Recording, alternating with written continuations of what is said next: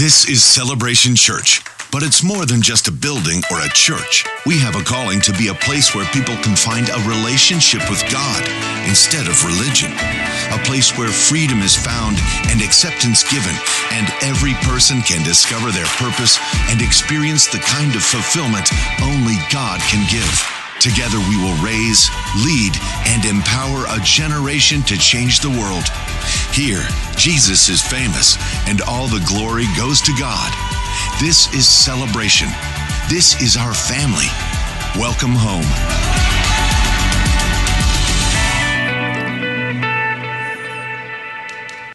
Good morning. Welcome to Celebration Church. Let's all stand together as our campuses join with us over in Stevens Point and the Fox Valley, as well as all the people who watch us online.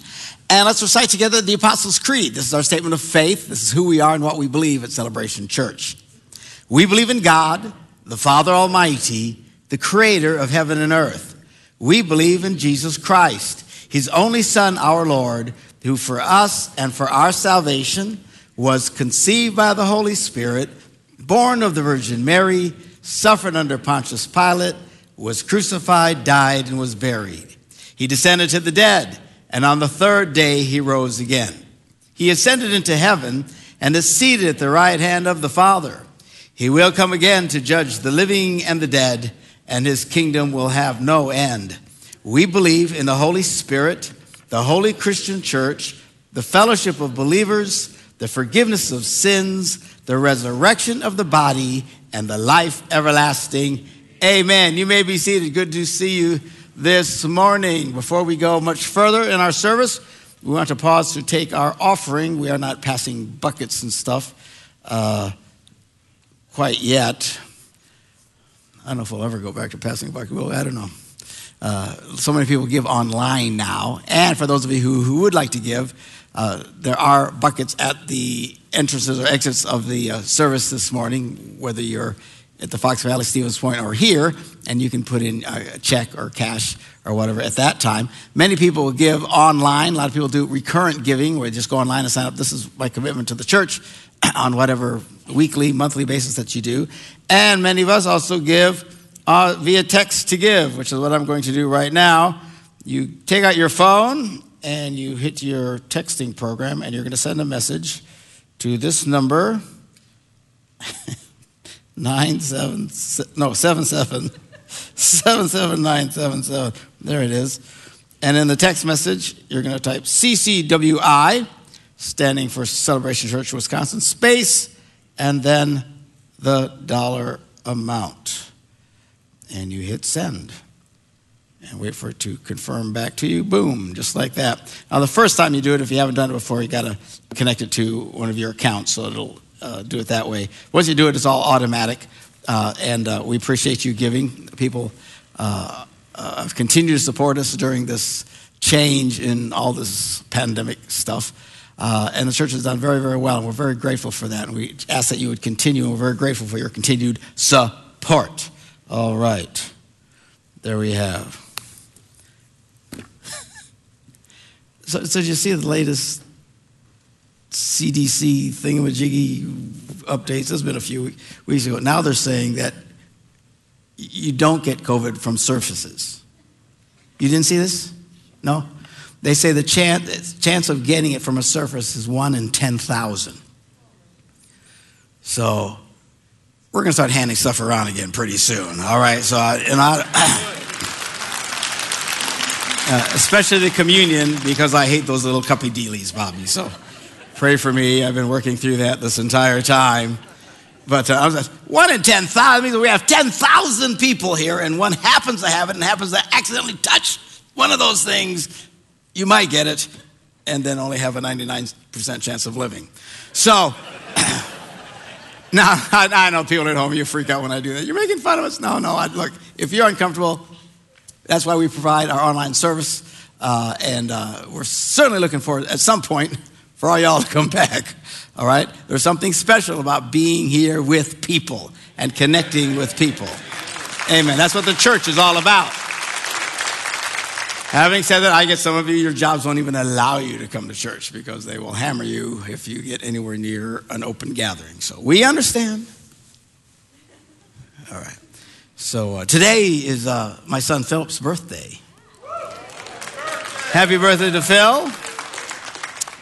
He's getting older than me pretty soon. It'll be an amazing thing. Phil will be actually speaking next week because I will be at a church in California. Most of you know I've turned down and adjusted our speaking set. We're only going to be doing 2 events a month now, cutting our schedule in half so we can spend more time here, and I love doing that. And even then, avoiding to be gone on Sundays. But once in a while, there's just no way you can get back from California. And then on the way back, we're stopping in Texas to speak at a church that's called the Cowboy Church. Have you heard of these? Yeah. Wait till they see me in a tuxedo. I'm going to really... I don't have cowboy stuff. What am I supposed to do? So anyway, I'm a real cowboy kind of guy. Can you tell? Mr. Flowery. Hopefully they don't beat me up when they walk in. So anyway, Phil will be next Sunday, and then we'll be back again. So this morning we are continuing. This is the 3rd Sunday of Easter in the Christian calendar. Christian calendar, we go through Lent and build up to Easter. But Easter is just the beginning of what we call the season of Easter. We celebrate Easter for a good month or so. So this is what's called the 3rd Sunday of Easter. We're going to read this morning from the book of Acts in the New Testament. The Bible is made up of a collection of many, many books written over thousands of years. In the New Testament, it's several books over, less than 100 years. But first you'll see the Gospels, Matthew, Mark, Luke, John. Then you have the book of Acts, A-C-T-S, and then the letters, or what we call epistles, from the New Testament believers. And anyway, so we're looking at Acts, the 1st chapter, 1st verse. And we read, "In my former book, Theophilus, I wrote all about that Jesus began to do and teach until the day he was taken up to heaven after giving instructions through the Holy Spirit to the apostles he had chosen." Who was writing? This is Luke. This is the same guy who wrote the Gospel of Luke. How do you know that? Because he starts the Gospel of Luke by talking to dear Theophilus. There's some argument whether or not that's a particular guy or stood for a group of believers, whatever. Anyway, so it's the same guy who wrote.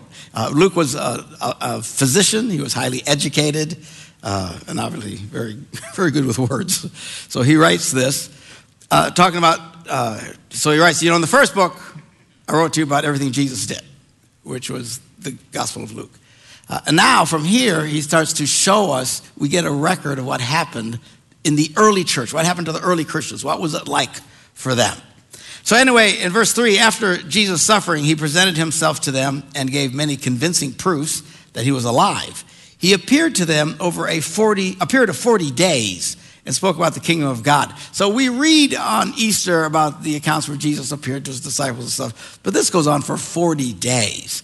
I mean, if there was any doubt in their heads, it was pretty much erased that Jesus was alive because he kept showing up. He would sit down, he'd eat with them, he'd talk with them. So for 40 days, this goes on.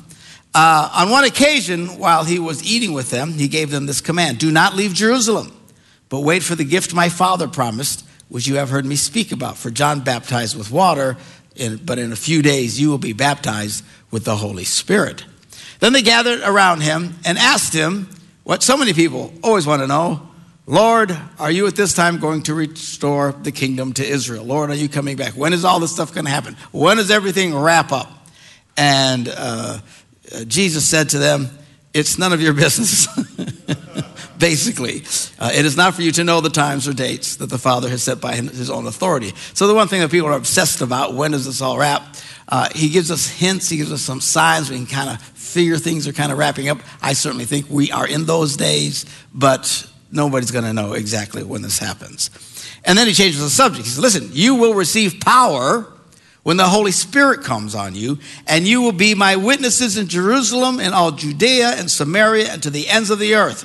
And after he said this, he was taken up before their very eyes, and then a cloud hid him from their sight as he ascends into heaven. So sure enough, they all gather together and they are waiting. Don't leave Jerusalem. He said, don't leave Jerusalem until the Holy Spirit comes. They don't even know what that is, what's going to happen on the day of Pentecost, which is next month on May 23rd.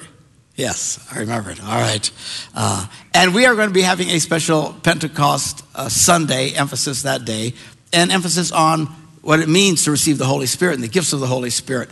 Bishop Sean, who was here with us last year for Lent, he's going to be here speaking that morning, and then we're going to have a special Holy Spirit night that Sunday night, May 23rd, keep it in mind. And the bishop is going to be laying hands on people if you've never had someone lay hands on you to receive the Holy Spirit. You say, well, I asked Jesus in my heart. Isn't that it? Apparently not, because there is a part of the Holy Spirit. Obviously, that's what happens. But there's a distinct thing. We'll talk more about it as we come closer to Pentecost. Throughout the New Testament, where people would believe, and then they would receive the Holy Spirit. And then they were baptized. And not always in that order. It was kind of mixed up. But three distinct things. You say, is there something really special? You will find out that it is extremely empowering. As Jesus said, power will enter into your life when you are filled with the Holy Spirit. So anyway, they wait. Then on Pentecost, the Holy Spirit falls on them. They start speaking in tongues. Everything's different. They are just energized. And they start preaching the gospel. And we see immediately that thousands of people start becoming Christians. Now, some people say, well, that should be the norm. When we preach the gospel, thousands and thousands of people should immediately respond. Not necessarily. I mean, in major crusades and stuff that people really put a lot of effort into, you might see numbers like that. And of course, that's not what they're doing. They're just doing it with whoever's around them. And thousands of people are converting. You say, why is that?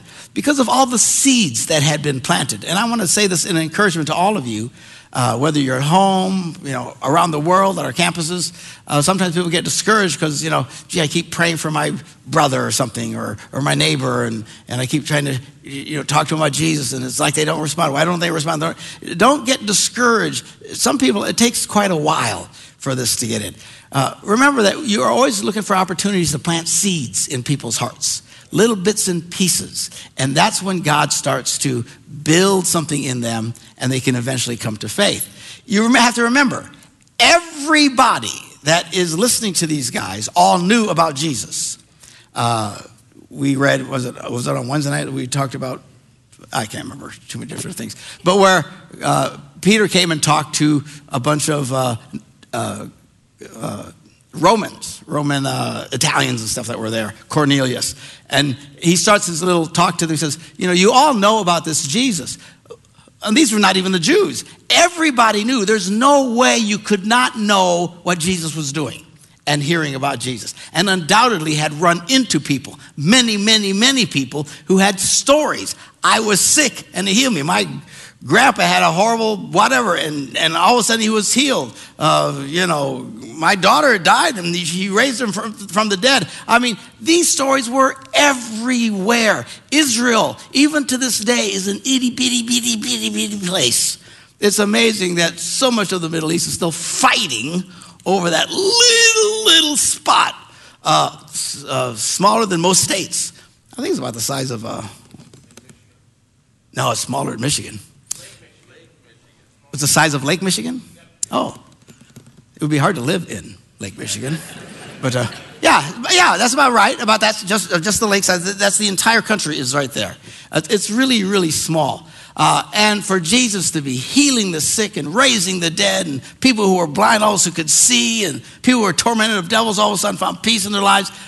He does this for 3 years. The Bible says multitudes of people followed him. He went all up and down. There's just no way. These people did not know who he was. Then they hear that he's crucified. Oh, he must have been a bad guy. And then they hear the news that he has risen. And the apostles talk about having seen him, but there were more than just the apostles, all kinds of people. He appeared. You see these little passages. He was all over the place. And so all of a sudden now they're preaching the gospel, and thousands of people start to respond again. But there had been a lot of seeds planted in them. So my encouragement is, don't be discouraged that people don't respond, people that you care about, that they don't respond quickly to the message of Christ. It can take a while of planting seeds into their hearts and time to pray for them. And I hope you're not mad. I know these guys. Goodbye, Ashley. I'll show you why later. Anyway, so that's That's a lot of girls. Yeah, I hope Pops is saving money, man, for the weddings, because that'll set you back. Holy cow. Anyway, sorry, you at the campus couldn't see this little gaggle of girls that their mom went out right in front of me. So, all right. What am I talking about? I don't even know what I'm talking about. Oh, so anyway, they start coming to faith, and the church explodes. And then we read this interesting thing here in Acts, the 2nd chapter, verse 42. Talking about all these new believers. The church had never existed before. Now, all these believers, they devoted themselves to the apostles' teaching and to fellowship and to the breaking of bread and to prayer. Everyone was filled with awe at the many wonders and signs performed by the apostles. And all the believers were together. They had everything in common. They sold property and possessions to give to anyone who had need. Every day they continued to meet together in the temple courts. They broke bread in their homes and ate together with glad and sincere hearts, praising God and enjoying the favor of all the people. And the Lord added to their number daily those who were being saved. So we get a picture of these people. They are hanging out together every day. I don't know how they pulled this off. Didn't anybody have any jobs? I don't know. But they were gathering together. They were so excited.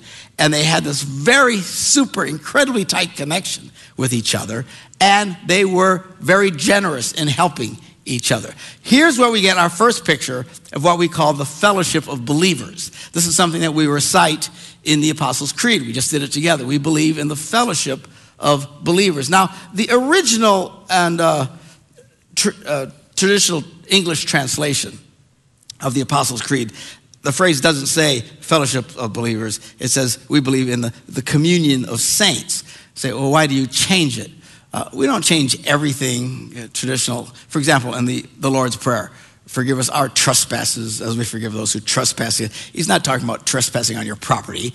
It's really forgive us our sins as we forgive others their sins. Why don't you change it? Well, it's just so traditional. Everybody uses it, and everybody should hopefully understand what we're talking about. Although there are times that we will change things because the language changes. Language changes over time. When you say communion, most people in general think of the Lord's Supper. That's what communion, the communion of saints. It's not talking about the communion that we think of. The word communion initially is, you can see it still in the dictionary, the act of sharing or holding in common, of participating. The communion, we're connected to each other. That's what communion is. Why do you change it? Because if you have words that you have to always explain all the time, you should change the word, okay? So we don't say communion, we talk fellowship, which is the same word. There's all kinds of, there's another word that talks that same kind of idea of sharing and connecting. It's called intercourse. And it literally means communication between individuals and groups. In fact, there's a city in Pennsylvania called Intercourse, Pennsylvania. The thing is that word doesn't mean that anymore. It refers to sexual relations. And there's probably not any man, woman, or child that doesn't giggle every time they drive into Intercourse, Pennsylvania, because of what the word means today. We don't use that word to describe it. Words change. If I were to advertise we're going to have intercourse next Sunday, a lot of you would stay home. And sadly, a lot of people who don't normally come to church would probably fill the place. So, I mean, it's just, it doesn't mean, so we don't use words like that, even though, well, traditionally, well, whoopty stinking do. We change it because it doesn't make sense to people. So we don't talk about the communion of saints, and we drop the word saints, primarily here because we live in the north and a very strong Roman Catholic tradition that is here. You much get south of the Mason-Dixon line and you say saints, everybody knows what it means. Saints is what the Bible refers to as believers. Everybody who is a believer is a saint. We're all saints according to the Bible. Well, the Roman Catholic tradition came and they made a special category of people that were extra super holy, and then they said, well, those are what saints are. Again, we're not anti-Catholic. We love the Catholics. We help support some Catholic works, actually, in our own city. So, but we just disagree. There is not a special class of people called saints. We are all saints. So, rather than have to explain that every time we say it, we change it to fellowship of believers, because that's what it means. All right? Now, sometimes, purists don't like when we change it. There's another one that we change in the Apostles' Creed, which is we believe in the Holy Christian Church. The original English translation was the Holy Catholic Church, small c, not the big C, or whatever C. When you say that, we're not talking about the Catholic Church, but in this area, you say Holy Catholic Church, what's everybody going to think? Catholics. In fact, I talk to these guys even in the South, and they struggle with the word because more and more people think of it as Roman Catholic. I have one priest, he tells me, it's an Anglican priest or the Protestant priest, and they said, we say the Apostles' Creed every Sunday, but every Sunday I have to explain to the people that we mean small c, which means universal, everybody type thing. And I said, you could do that or you could change it. And quit saying that and just say the Holy Christian Church. So, but, everybody's got their thing. A lot of traditional liturgical people really hang on to these things really, really hard, and they don't like changing them at all. And they tend to be very intellectual people. And we try to keep things as simple as we can. And God bless them. I mean, everybody's got their thing. We are what's called a convergent church. We mix liturgical and evangelical and charismatic all together, try to take the best of all of it. But hardcore liturgical people like to use the original really strict words to the point a lot of people don't know what they're talking about. And I think it's one of the reasons they struggle so much. Most liturgical churches in America are literally dying today. They think they're fighting for these traditions. And it's like, if you guys don't adjust a little bit, you're going to be fighting for nothing because nobody's going to be left. So we try to adjust some of these words and phrases. And if you're going to be really hardcore, it wasn't in English in the first place. It was in Greek and then in Latin. So unless you're going to say it in Greek and Latin, relax a little bit. All right? So that's why we have taken the liberties to change just a couple of those phrases. And anyway, to this idea where we get to the fellowship of believers. Now, here's the interesting twist about the fellowship of the believers. Not only are we connected to current believers, but in a sense, we are connected to all believers, past as well as present. There is some kind of connection to all those who've gone before us and even to this very day. In Ephesians, the second chapter, verses 4 through 6, Paul writes, but because of his great love for us, God, who is rich in mercy, made us alive with Christ, even when we were dead in transgressions, fancy word for sins. It is by grace that you have been saved, praise the Lord. And he says this, and God raised us up with Christ and seated us with him in the heavenly realms in Christ Jesus. Wow. So not only when you come to faith in Christ do you get a piece of heaven in you, apparently there's a piece of us that gets in heaven. You say, what does that mean? I have no idea. All I know is that's what happens. And we are connected. There is an incredible change of fellowship. And some of these mysterious things that you feel in your heart that lights up inside of you is all about stuff like that, which guys like me can't explain. A lot smarter guys probably can. But is this idea that we are connected. In Hebrews, Hebrews, where'd it go? The 12th chapter, verses 1 and 2. And you have to understand, the Bible wasn't written in chapters. We added that to break it up so you could find stuff. But he had just gone through and started naming all the great people of faith that had come before. And then he says, therefore, since we are surrounded by such a great cloud of witnesses, let us throw off everything that hinders and the sin that so easily entangles, and let us run with perseverance the race marked before us. Why? They're cheering us on. We are connected to those. Even, say, does that mean they can literally watch what we're doing? I don't know. I haven't been there. But all I know is somehow we are all connected. There is this incredible thing that happens. And in reality, we are connected to all believers, true believers throughout the city, throughout our state, nation, and the world. There is a connection. And if you've ever had a chance to run into other Christians who are alive in faith, you can feel that connection right away. We're different churches, and everybody agrees about the same thing. We don't all speak the same language, but there is this wonderful connection, this fellowship of believers that happens. All right. So let's read that again in Acts, the 2nd chapter, verse 42. These believers, they devoted themselves to the apostles' teaching and to fellowship, to the breaking of bread and to prayer. So they're constantly getting together and eating which Christians do. I eat a little bit too much, to be honest with you. Breaking of bread, and to prayer. And everyone was filled with awe at the many wonders and signs performed by the apostles. And all the believers were together. Look at how intense their commitment was to each other. They had everything in common. They sold property and possessions to give to anyone who had need. What really stands out in this verse today is the incredible generosity that fell upon these people. Once you really understand this connection with heaven and with people and what God is doing in the church, it should open one's heart and create a sense of generosity. The tighter you are, the less you get this. The more you start to understand it, the more generous people begin. And they didn't give out of a sense of obligation. And by the way, this wasn't concerning their tithes and offerings. Now, speaking of words that we don't translate, sometimes the word tithe. We usually use the word tithe, and we're kind of glad we don't translate it because it freaks out new people. The biblical standard of giving money to God was called a tithe, was referred to 10% of your income. You say, holy cow, that's incredible. Yeah, that's why we say tithe, so we don't freak out new people.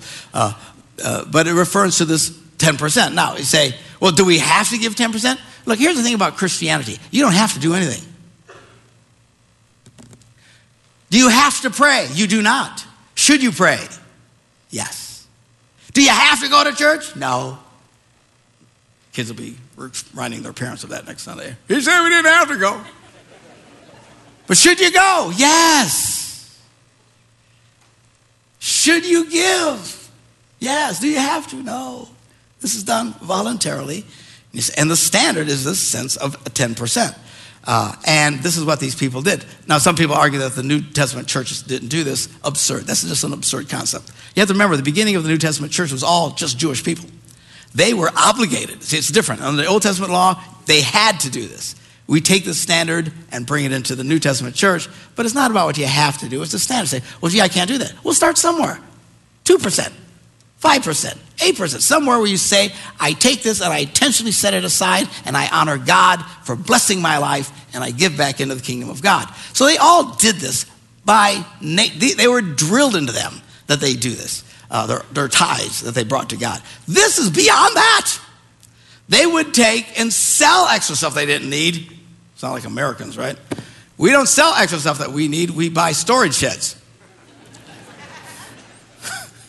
And we fill our basements. And it says, we spent all day yesterday cleaning out our basement. It is stunning the amount of crap people can hang. It's just amazing. But we built bigger sheds to hang on to it all. You'll never know when you might need that one hubcap from that 68 Chevy. And we just hang on to everything. And what these people, they sold off these extra things. Why? So they could have to give as other people had need. That's how close they were connected with people. Oh man, I'm struggling right now. My dishwasher broke. Oh, well, I got an extra one. I mean, that's the kind of connection Christians should have with each other. Hard for us today because a lot of us don't even know each other. This is why we encourage get involved in small groups and get to know people so you can be there for each other and encourage one another. And it's not organized. We don't organize this. Nobody was organizing this. This was happening just on its own. That's how connected they were with each other because they were part of this incredible fellowship of believers. All right? So, they were giving in that sense. So, remember, we're tied to all believers, but not just here, to believers everywhere. It's one of the reasons why we support, as part of our missions, other believers. And we go into countries where there's great need, and we build wells and dig wells, or we do this, or we help support these orphanages and stuff like that. Why? Because we're part of this big family. It's not just about us. It's about we're connected to all of them. So anyway, this morning, I want to talk, Pastor Keith, who heads up our missions program, has been meeting with Compassion International, big group, many of you have heard of them. And what they do is they encourage people to sponsor children and support them and help meet their needs, just like these people were meeting needs. This is the way we can meet needs to people who are still connected to us through faith in Jesus. Does this make any sense? 2 people agreed. Yes, okay, I'm rocking.